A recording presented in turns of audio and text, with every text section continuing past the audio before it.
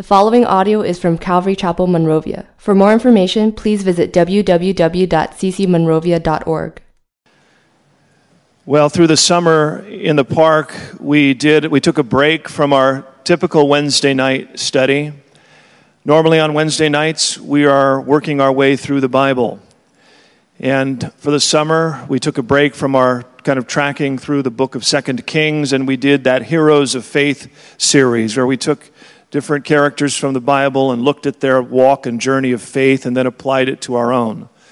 Interesting, tonight, as we come back to our study in 2 Kings, we come to a man by the name of Hezekiah, and he could very well have been the next chapter in our Heroes of Faith. We are going to see a man that God ministered to and God used as he prayed in great faith. So it's coming back to 2 Kings, but it's kind of continuing our Heroes of Faith series.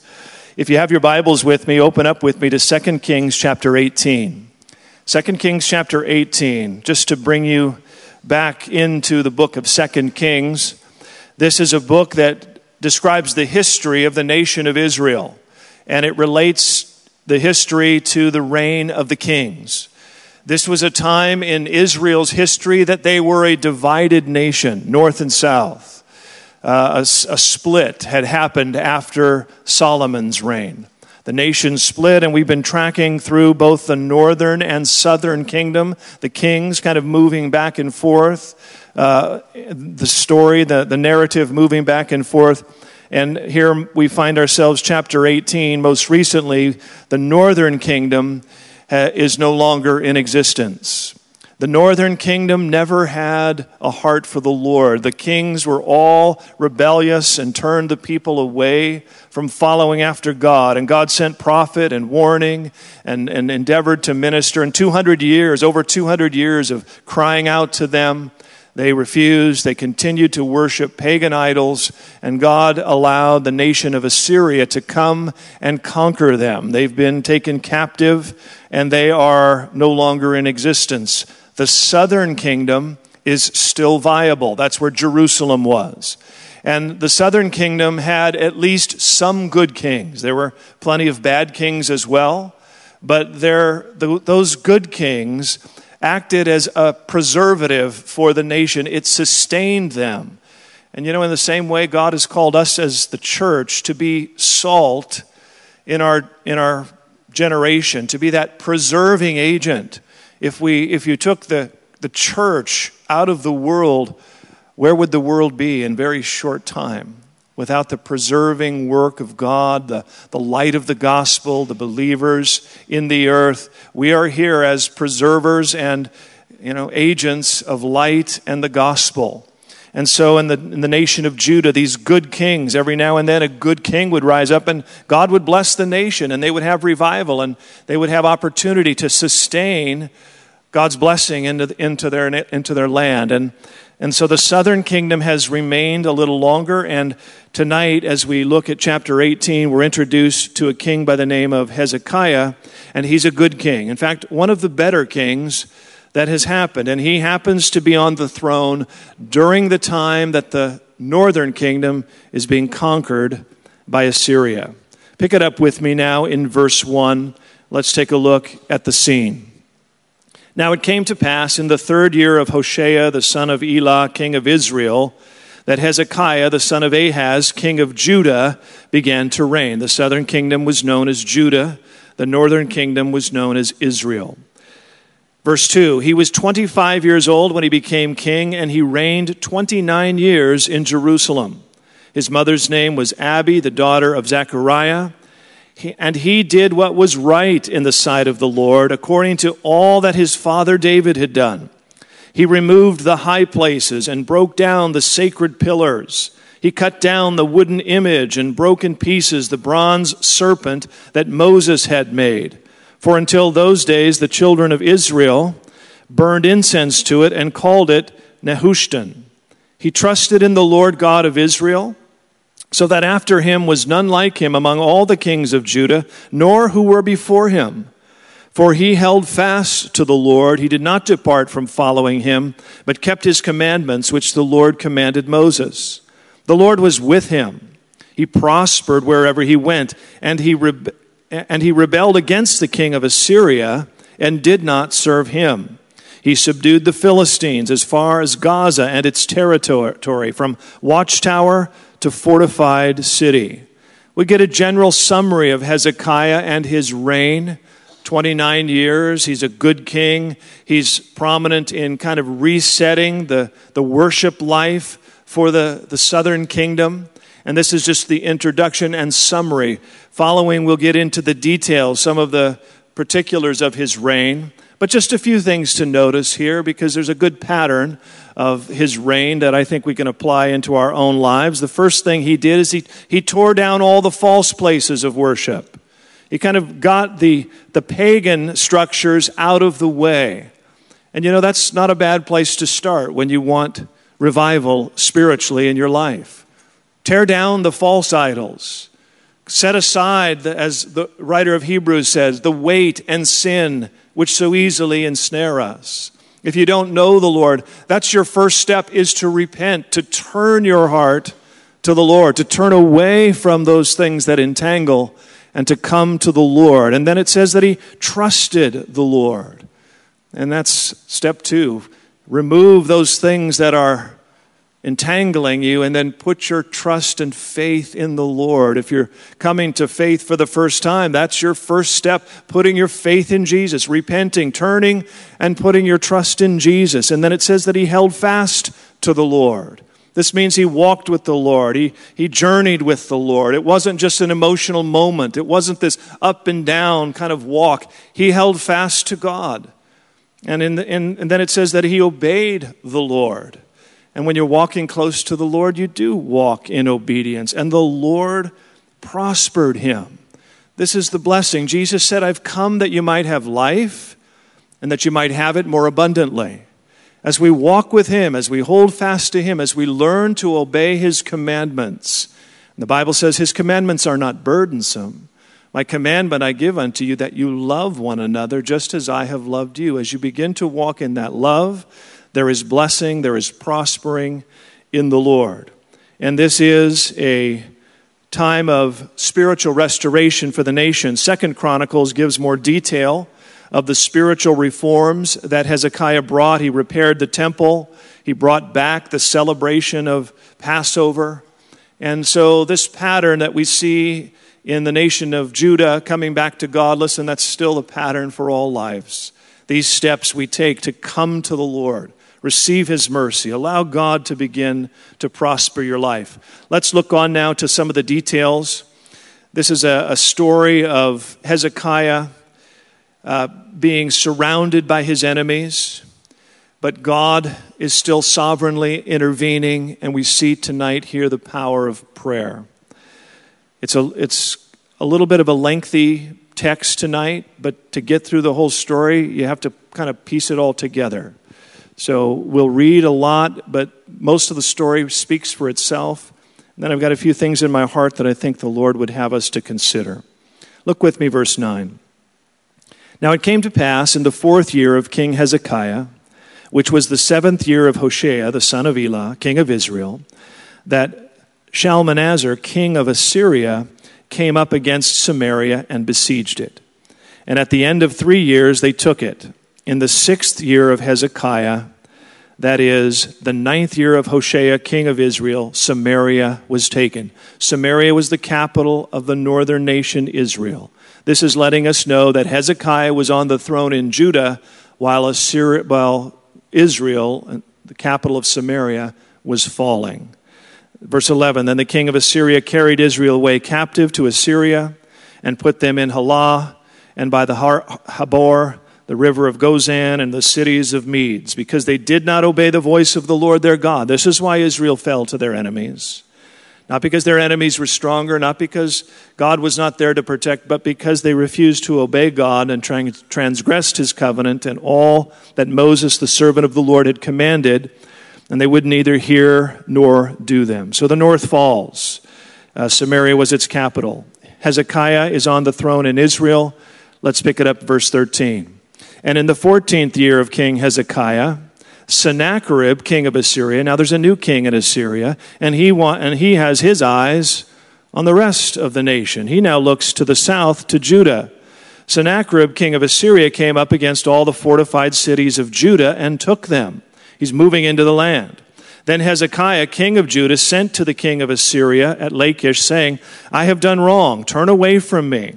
Whatever you impose on me, I will pay. And the king of Assyria assessed Hezekiah, king of Judah, 300 talents of silver and 30 talents of gold.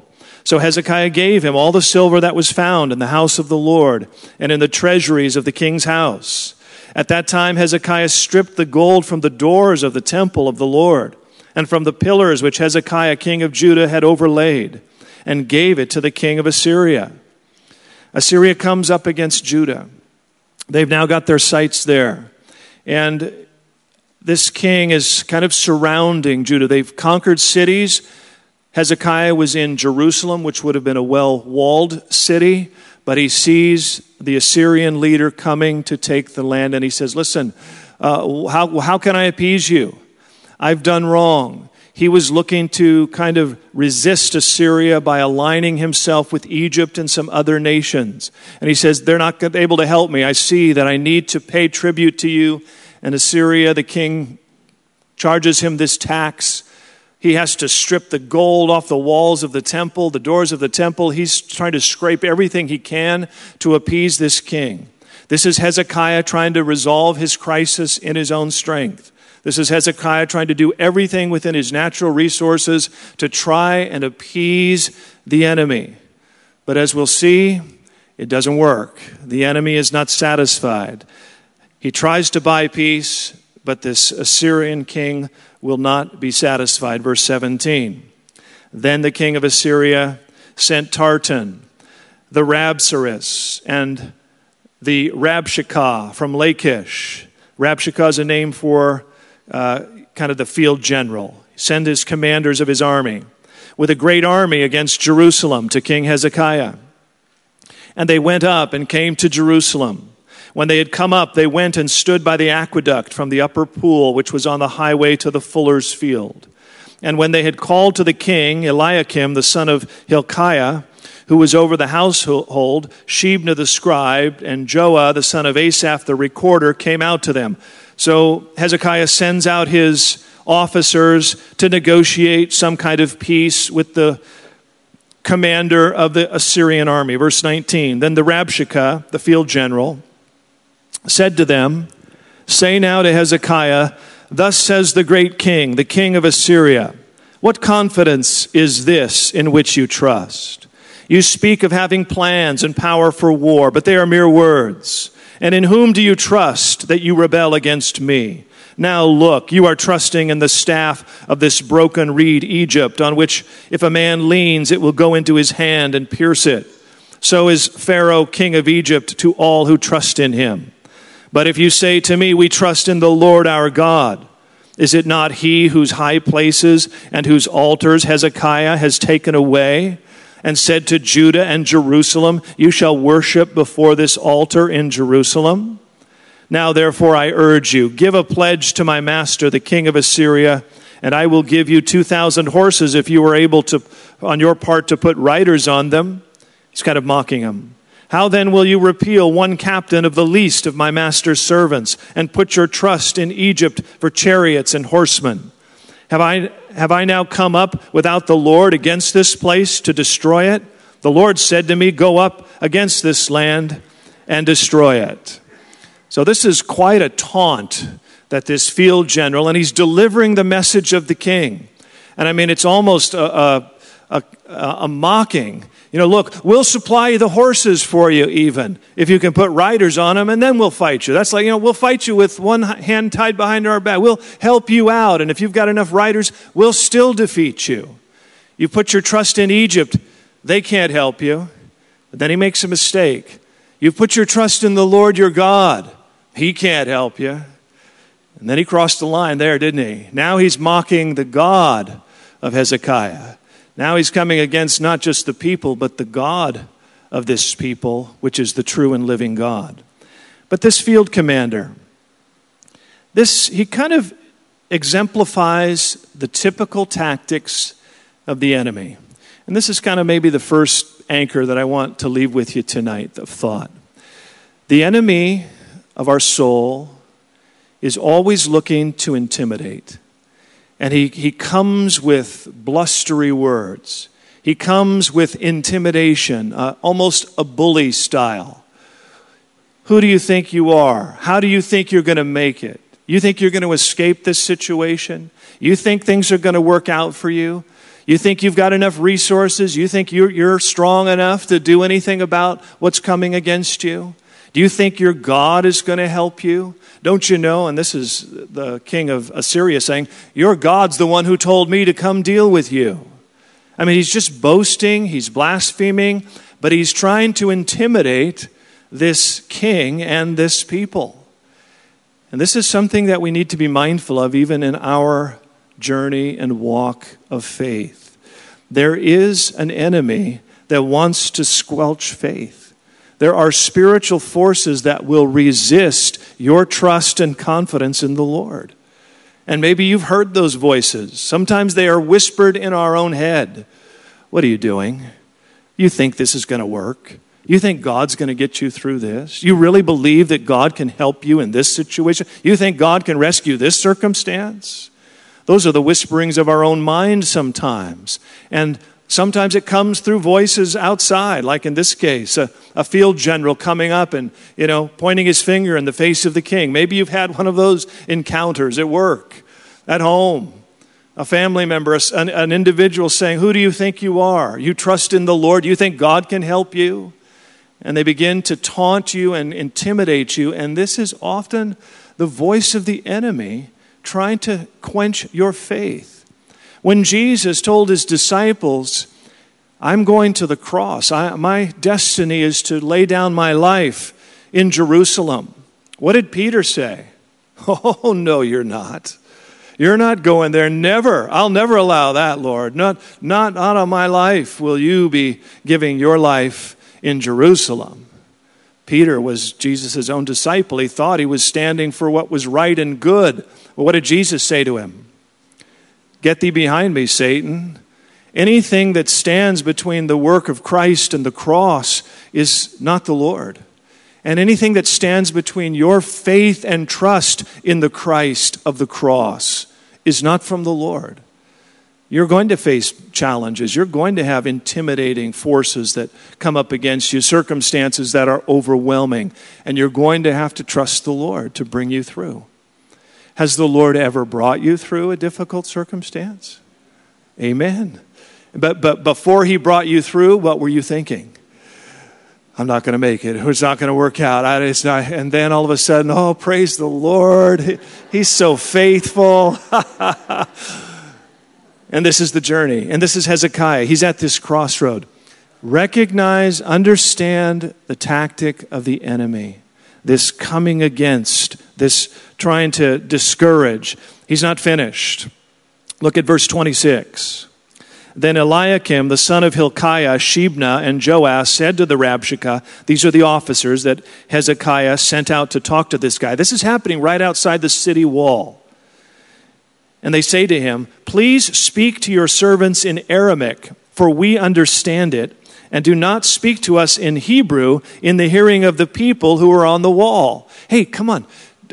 You're going to intimidate everybody in the city. You're going to cause a panic. Just talk to us in Arabic. Don't talk to us in the Hebrew tongue. Oh, well. Do you think the Rabshakeh was on board with that? Verse 27, the Rabshakeh said to them, has my master sent me to your master and to you to speak these words and not to the men who sit on the wall, who will eat and drink their own waste with you?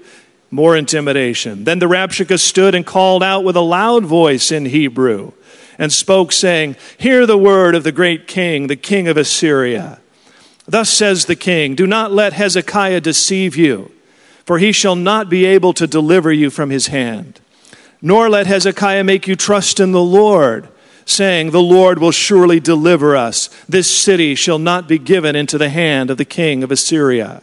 Sounds a little bit like the devil, doesn't it? Sounds like a spiritual attack. Verse 31, do not listen to Hezekiah, for thus says the king of Assyria, make peace with me by a present and come out to me. And every one of you eat from his own vine, and every one from his own fig tree, and every one of you drink the waters of his own cistern. Surrender and come enjoy. Verse 32, until I come and take you away to a land like your own land, a land of grain and new wine, a land of bread and vineyards, a land of olive groves and honey, that you may live and not die. But do not listen to Hezekiah, lest he persuade you, saying, the Lord will deliver us. Boy, sounds pretty tempting. Come on out, surrender. We'll let you come back and enjoy your own land, and then we'll take you to, and this was the pattern of the conquering nations at that time. They would resettle the national population back in their homeland, take them out of their homeland, resettle them, take them captive. And they're promising, look, we're going to take you, boy, it sounds pretty good, land of bread and vineyards and olive groves. And you're there on the city wall. And you see the nation being surrounded and taken captive. And you're in there under siege. Water and food are scarce. And now here's this boastful voice saying, don't trust in the Lord and don't trust in your king who's trying to encourage you to trust in the Lord. Verse 33. Has any of the gods of the nations at all delivered its land from the hand of the king of Assyria? Where are the gods of the Hamath and Arpad? Where are the gods of Sepharvaim and Hena and Eva? Indeed, have they delivered Samaria from my hand? Who among all the gods of the lands have delivered their countries from my hand, that the Lord should deliver Jerusalem from my hand? Verse 36, very important. But the people held their peace and answered him not a word. For the king's commandment was, do not answer him. Then Eliakim, the son of Hilkiah, the officers, the recorder, they came to Hezekiah with their clothes torn and told him the words of the Rabshakeh. So he continues to offer his threats. And he continues to stir fear in the heart of the people. Don't listen to anyone that would be encouraging you to trust in the Lord. It's not going to work. It hasn't helped any of the other nations and all of their pleas and all of their prayers. It's not going to help you. But the people held their peace. And sometimes that's the best response when you're under attack, is to just keep quiet. To just hold your peace. Don't negotiate with the devil. Don't start bantering. Don't start arguing and trying to, talk your way. Just hold your peace and keep your eyes and heart on the Lord. But you see again just the tactic of the enemy. Don't trust in the Lord. Surrender. Come with me. Don't listen to anybody who's telling you to trust in the Lord. Surrender, make peace with me. This is the voice of the enemy. This is the voice sometimes of the culture. This is the voice sometimes of our own mind. Christianity, serving the Lord, living for Jesus in our day. Are you serious? Are you really that old-fashioned? Do you really believe that stuff? You're really going to live under that kind of a biblical moral code? Don't you know how out of touch you are with what's going on? Don't you see other so-called religious people embracing lifestyle and compromising and getting with the program? You can hear the voice of the enemy even in our day, even in our own time. Sometimes it's very specific to your own circumstance. Sometimes it's just the voice of the age. It's the voice of the culture, of the people, the voice of the world, coming against faith and confidence in the Lord. Hezekiah gets this bad news. Well, we need to finish so we can find out how it ends. Look with me, chapter 19. And so it was, when King Hezekiah heard it, that he tore his clothes. By the way, tearing your clothes was just a way of showing extreme passion and anxiety. It was just like, we can't believe this is happening. They tear their clothes. We don't do that so much anymore. Clothes are just too expensive. We can't just tear them. But we do other things, right? We throw things, maybe. I don't know, whatever. I can't believe it. Verse 2. He sent Eliakim, who was over the household. He sent his officers to Isaiah the prophet, the son of Amos. Well, guess what? Hezekiah has played all his cards. He scraped the gold off the doors. This king will not have any of it. We better pray. We've tried everything that we know to do. We've done everything that we can figure out. We better call for Isaiah. We need some intercession. We need some prayer. I wonder if he'd done that first, if he could have saved those doors of the temple. I wonder if he had called for prayer right at the beginning of those intimidations and those attacks, if things had been different. But God is merciful. He's open to our cry whenever sincere prayers rise to him. So they send for Isaiah the prophet. Verse 3, and they said to him, thus says Hezekiah, this day is a day of trouble and rebuke and blasphemy. For the children have come to birth, but there is no strength to bring them forth. It's a phrase, an expression. We've tried everything, but we're not able to deliver ourselves. Verse 4, it may be that the Lord your God will hear all the words of the Rabshakeh, whom his master, the king of Assyria, has sent to reproach the living God, and will rebuke the words which the Lord your God has heard. Therefore lift up your prayer for the remnant that is left. Isaiah, we're in trouble. Isaiah, we've done all we know to do. We can't solve this. Maybe your God will hear the boasting and the blasphemy against him and have mercy on us and deliver us. We're the remnant of his people. Israel, the north, has fallen. We're all that's left, and we're just holding on in Jerusalem.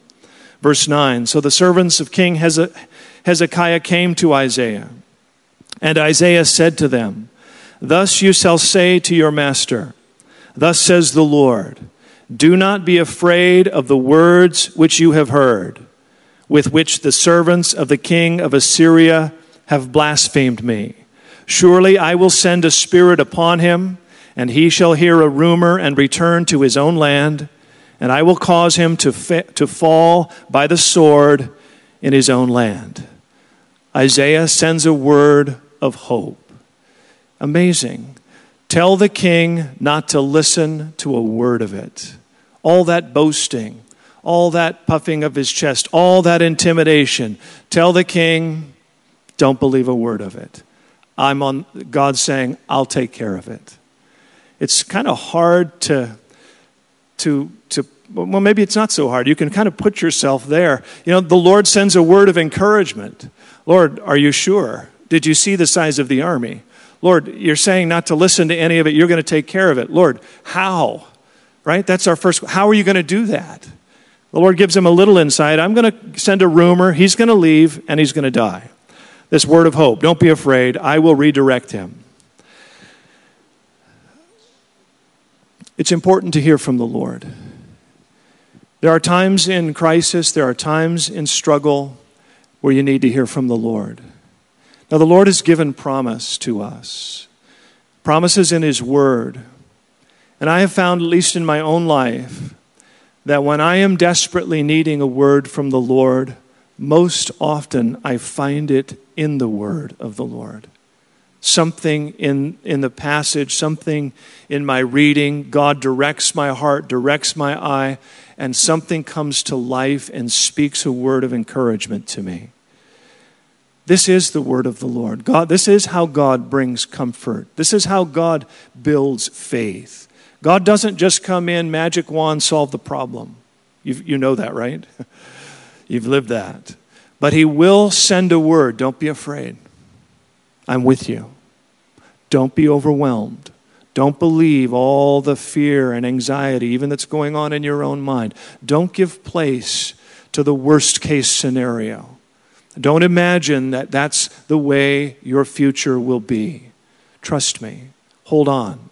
Keep your eyes on me. Don't be afraid. I'm with you. This word from the Lord. I want to encourage your hearts. If you're in a crisis, listen, get into the Word. Get into the Psalms. Look for God to speak to you. Give him opportunity to speak to you. He speaks within our heart. He speaks with the power of the Holy Spirit. You're here tonight. I pray maybe someone here tonight, he will be speaking to you through the sermon. God speaks to his people. He sends words of encouragement, words of hope, words of instruction, words of direction. I'm telling you, this is my experience as 40 years as a Christian. God has spoken to me. God has met me at crossroads, at moments of crisis when I was completely overwhelmed. And the word of the Lord came into my heart, and it brought hope. It brought peace. It brought comfort. And then in faith, God eventually brought victory. This is how the Lord works. He speaks his word into the heart, and he asks us to believe him. He asks us to have faith in his word, to know that our God is not a man that he should lie, that his word is true, that his word does not come back to him void, but it accomplishes what he sends it to do, that his word is an anchor for the soul. Verse 8, then the Rabshakeh, lo and behold, returned, left the siege at Jerusalem, and found the king of Assyria warring against Libnah, for he heard that he had departed from Lachish. So here's the rumor. Hey, something's happening back at the home front. Verse 9, and the king heard concerning Tirhakah, and king of Ethiopia, look, he has come out to make war with you. So he again sent messengers to Hezekiah. Here's what's happening. The rumor is taking place. The field general has to leave this kind of standing in front of sieging Jerusalem. He has to go back and see if the king's okay. He hears rumor of the war. He returns, but he doesn't want to let the threat go. Hey, Jerusalem, just because I'm leaving, don't think you're in the clear yet. And that's what verse 10 is. Thus, he sends word to Hezekiah. Thus you shall speak to Hezekiah, king of Judah, saying, do not let your God in whom you trust deceive you, saying, Jerusalem shall not be given into the hand of the king of Assyria. Look, you have heard what the kings of Assyria have done to all the lands by utterly destroying them. And you shall be delivered, you think?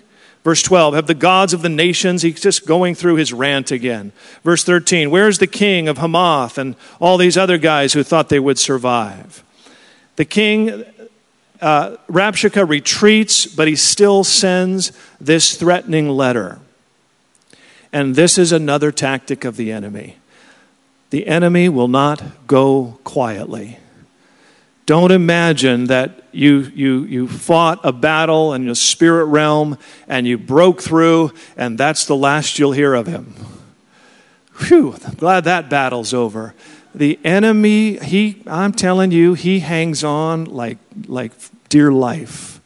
I've seen this in people's lives. People trying to come to the Lord. People trying to give their heart to the Lord. They're trying to get out of the entanglements. Maybe it's addictions. Maybe it's some, just relationships. They're trying to take steps toward the Lord. They're coming to Christ. And how the enemy rages against their life. Things were bad and they wanted out. Now that they've turned to the Lord, things have gotten crazy bad. Things get worse oftentimes when you begin to move towards the Lord. Has anybody experienced this in your walk with the Lord? Just when you think things should be getting better, Lord, I'm coming your way now. This is the time for you to kind of, settle things down. Things get worse. The enemy will not go quietly. And so Hezekiah is getting this experience. This king, he's got to retreat, but don't you think that I'm done with you, Hezekiah. Verse 14, Hezekiah received the letter from the hand of the messengers and read it. And Hezekiah went up to the house of the Lord and spread it before the Lord. And here comes a beautiful prayer, verse 15. Then Hezekiah prayed before the Lord and said, O Lord God of Israel, the one who dwells between the cherubim, you are God. You alone of all the kingdoms of the earth. You have made heaven and earth. Incline your ear, O Lord, and hear. Open your eyes, O Lord, and see. And hear the words of Sennacherib, which he has sent to reproach the living God. Truly, Lord, the kings of Assyria have laid waste to the nations and their lands, and have cast their gods, the false gods, into the fire, for they were not gods, but the work of men's hands, wood and stone. Therefore they destroyed them. Now therefore, O Lord our God, I pray, save us from his hand, that all the kingdoms of the earth may know that you are the Lord God, you alone. There's a beautiful pattern here for prayer in time of crisis. He takes this threatening letter. He realizes the enemy's not finished. The enemy is still coming for him. He brings it and he lays it at the altar. Peter said, cast your cares upon the Lord, for he cares for you. There's this turning it over to the Lord. Lord, here it is. Here's our problem. Here's my financial disaster. Here's my marriage struggle. Here's my crisis with my children. Here's my situation in my own life. Here's my ordeal the writing is on the, here it is, Lord. I can't resolve it. It's beyond me, but I look to you. And he prays to the Lord. He begins with worship. You are the Lord of heaven and the earth. And this is a good place to begin prayer in time of crisis as you bring your cares to him.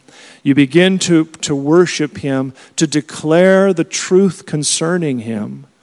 Because as you declare it, even your own heart begins to be reminded of it.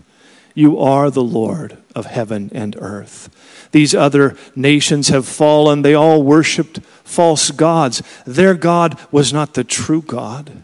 You are the true God. We are your people. We're looking to you. He begins with worship, Lord, and then he just makes his request, Lord, hear. Lord, see. Lord, save. It's that simple. Lord, hear. Lord, see. Lord, save. That's a good pattern for our hearts tonight. Lord, hear us as we cry to you. See our situation and save us.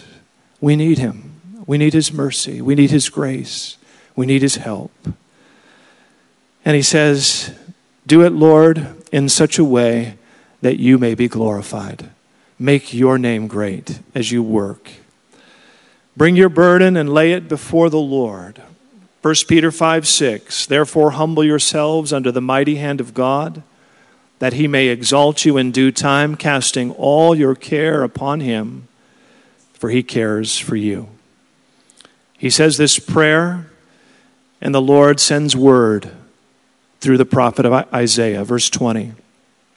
Then Isaiah the son of Amos sent to Hezekiah, saying, thus says the Lord God of Israel, because you have prayed to me against Sennacherib, king of Assyria, I have heard.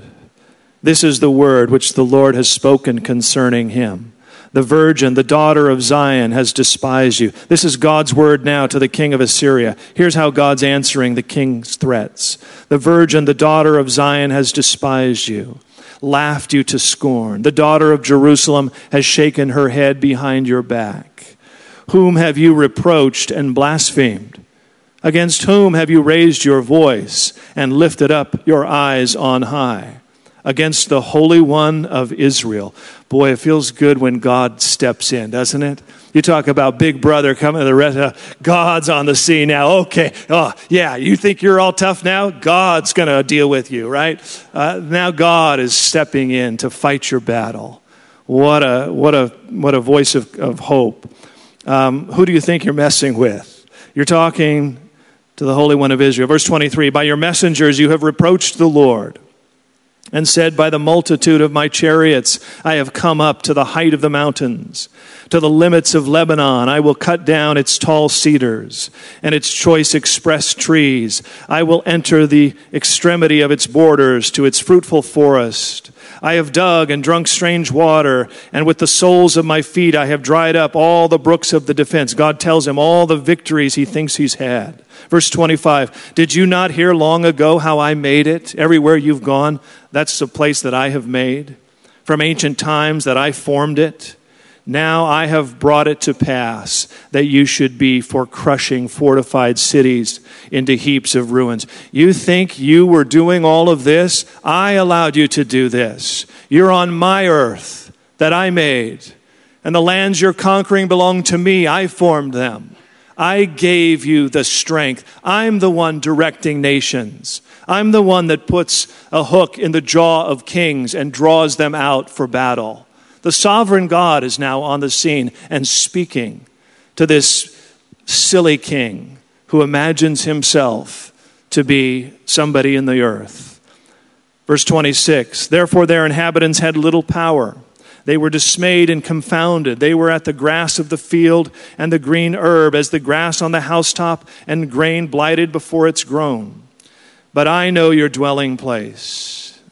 Those people were not enemies that could contend with you, but I know where you live. You're going out and you're coming in, and your rage against me. Hezekiah, the letter that Hezekiah put at the altar, that's not when I found out what you were saying. I heard you in your courtroom boasting and claiming, I know you, I know where you are, and I've heard your rage against me. Verse 28, because you rage against me, and your tumult have come to my ears, therefore I will put my hook in your nose and my bridle in your lips. I love it when the Lord gets tough. And I will turn you back by the way which you came. You talk about a rebuke. This king deserved it. This Sennacherib, thinking he was able to blaspheme the God of Israel. And the Lord says, I'm going to deal with you. My daughter, like he refers to Jerusalem, my virgin daughter, my precious daughter, she'll laugh at you. She's not threatened by you because I have come to her defense. And that's what we need. We need the Lord to come to our defense. And the beautiful message of the gospel is this: He has come to our defense. He has come to save. He has finished the work of salvation for us. He has given us that victory, that confidence. He is on our side. He is with us. He is for us. And if God is for us, who can be against us? God is this God who comes to the rescue of his people when the enemy boasts and tries to overcome. I will turn you back. The Lord is in control of the nations. I mentioned there's a few little bullets for us tonight. One, the tactics of the enemy. You notice that intimidation. Number two, our God is in control. God is sovereign. God is good. God loves his people. He watches over his people. He has heard. He has seen. He has saved. And this is a confidence for us. Verse 29, here we'll finish up. Isaiah says the word of the Lord has gone out to the king. The word of the Lord comes to to Hezekiah. This shall be a sign to you. You shall eat this year such as grows of itself, and in the second year what springs from the same. Also in the third year sow and reap, plant vineyards, and eat the fruit of them. And the remnant who have escaped of the house of Judah shall again take root downward and bear fruit upward. For out of Jerusalem shall go a remnant, and those who escape from Mount Zion, the zeal of the Lord of hosts will do this. Hezekiah, here's a sign that I'm going to accomplish this. I'm going to multiply your crops to sustain you. And the people, the remnant there in the city, they're going to come out and they're going to resettle and they're going to be blessed. The zeal of the Lord is going to accomplish this. Verse 32, here's how it ends for the king of Assyria. Therefore, thus says the Lord concerning the king of Assyria, he shall not come into this city, nor shoot an arrow there, nor come before it with shield, nor build a siege mound against it. By the way that he came, by the same shall he return, and he shall not come into the city, says the Lord, for I will defend this city, to save it for my own sake, and for my servant David's sake. And they were saved for David's sake. We are saved by the Son of David's sake, Jesus. God saves us for Jesus' sake. Verse 35, and it came to pass on a certain night that the angel of the Lord went out and killed in the camp of the Syrians 185,000. And when the people arose early in the morning, there were the corpses all dead. One angel. Wow, the Lord almost had to lift a finger for this one, didn't he? He sends out one angel. Guys, just dispatch one angel tonight. Take care of those guys. 185,000. So Sennacherib, king of Assyria, departed. I imagine he did. And went away, returned home, and remained at Nineveh. Now it came to pass, as he was worshiping in the temple of Nisroch, his god, that his sons, Adramelech and Sharezer, struck him down with the sword. And they escaped into the land of Ararat. Then Esarhaddon, his son, reigned in his place. The Lord watches over his word. The Lord fulfills his promise. I'm going to ask Mick and Tony to come. I want to close tonight with some worship. So the third kind of anchor for our heart tonight is the power of prayer. Tactics of the enemy, sovereignty of God, the power of prayer. Hezekiah prayed. God said, I've heard your prayer. Here's my response. I'm ready to move. I have heard. I do see. I will save. And I want to encourage your heart tonight. These are good things for us. To be mindful of the enemy, his tactics. To remember that our God is sovereign and Lord of all. And that we have opportunity to pray. We're going to close in prayer tonight.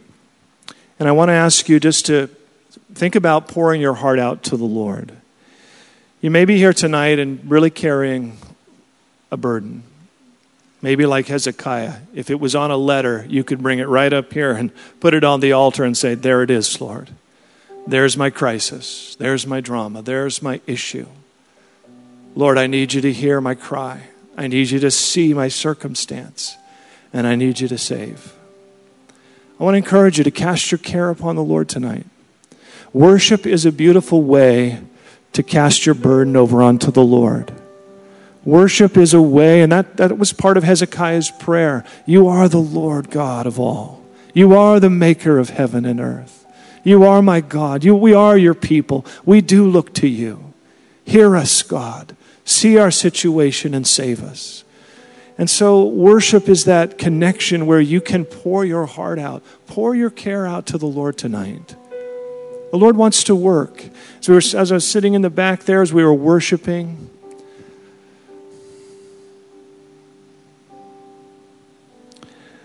so I'll make a little confession to you. I came in tonight with a discouraged heart. Not for any specific reason. It was just kind of this spiritual cloud on me. And I thought, Lord, I got to preach tonight.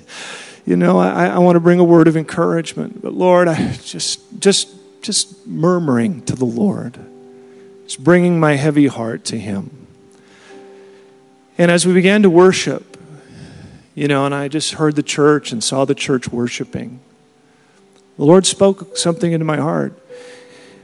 He said, I want to work tonight. You're here with a bad attitude. I want to work tonight. And I just repented right there. Oh God, forgive me. I've come in with my own agenda. I've come in with my own distraction. I've come in, you know, I'm the pastor. It happens. You guys come in with drama. I come in with drama. And, you know, I just had to repent, Lord. But the Lord said, Richard, I want to work tonight. And my heart was lifted immediately. The Lord wants to work. The Lord is in our midst. We're worshiping the true and living God. He's in our midst. Amen. He knows your need. He knows your heart. What you cast on Him tonight, it will not surprise Him. He knows, He sees, He hears. He's here to save. Let's stand. I'm going to ask you to worship with me a song, and then I'm going to pray. Cast your care upon the Lord. Listen, if you're here tonight, this is important. If you're here tonight and you don't have that relationship with the Lord, you don't know the Lord, or you've drifted away from God. You're here tonight and your care is, Lord, I need you to just forgive me of my sins. I need to just cast the burden of my need for you to save me. This is the time. This is the place.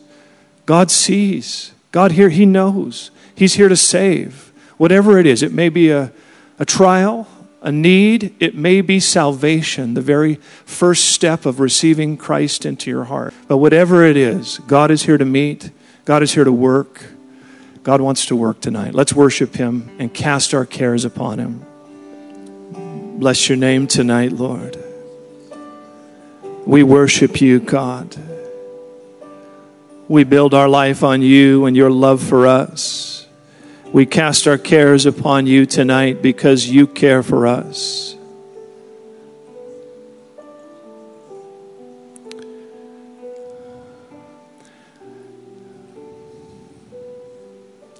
I do believe the Lord is working tonight. I believe the Lord is working in hearts and lives tonight.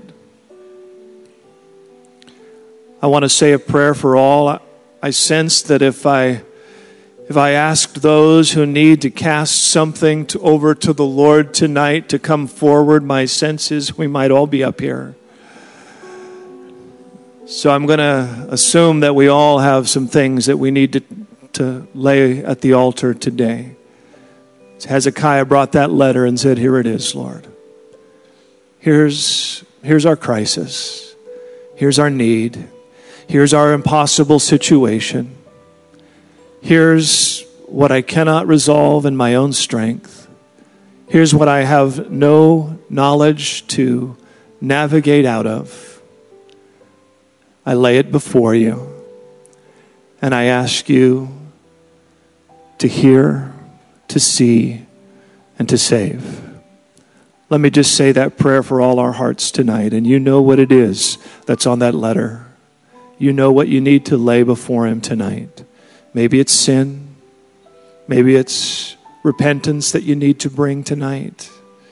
Maybe it's deliverance from a habit of bondage. Maybe it's a marriage.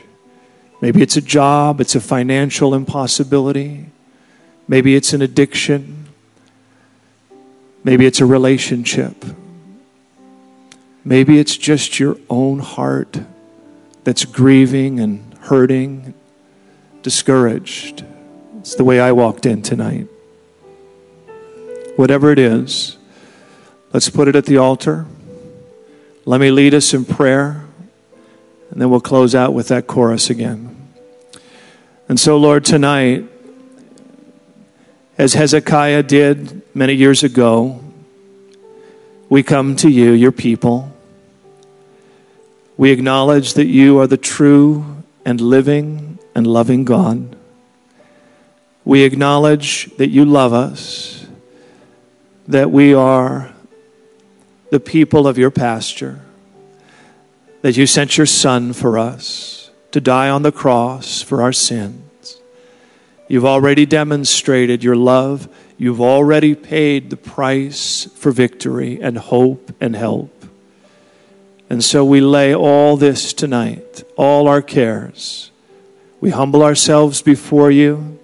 We cast it over unto you, believing with all our heart that you care for us and you can carry it. It's not too heavy for you. It's too much for me, but not for you, Lord. I give it to you tonight with hope, with faith, with confidence that you are working, that you will work, to not be intimidated by the words of the enemy, to not believe the lies and the deceits of fear and anxiety and hopelessness, but to believe the word of God that makes promise over us, not only for this life, but for all eternity. I am with you. I will never leave you nor forsake you. I will work all things together for good. I am for you. There is none that can be against you. Who can condemn you? I'm the one that justifies you. You are in Christ tonight. And so, Lord, we cast that over. We ask that you would hear our prayer, that you would see our circumstance, and that you would save. We receive it tonight by faith, and we pray, as Hezekiah did, that you would do it for your name's sake, Lord, that you would be glorified in the working of your grace in our lives. In Jesus' name, amen. Amen. Thank you for listening to audio from Calvary Chapel, Monrovia. To view and listen to more sermons, please visit www.ccmonrovia.org.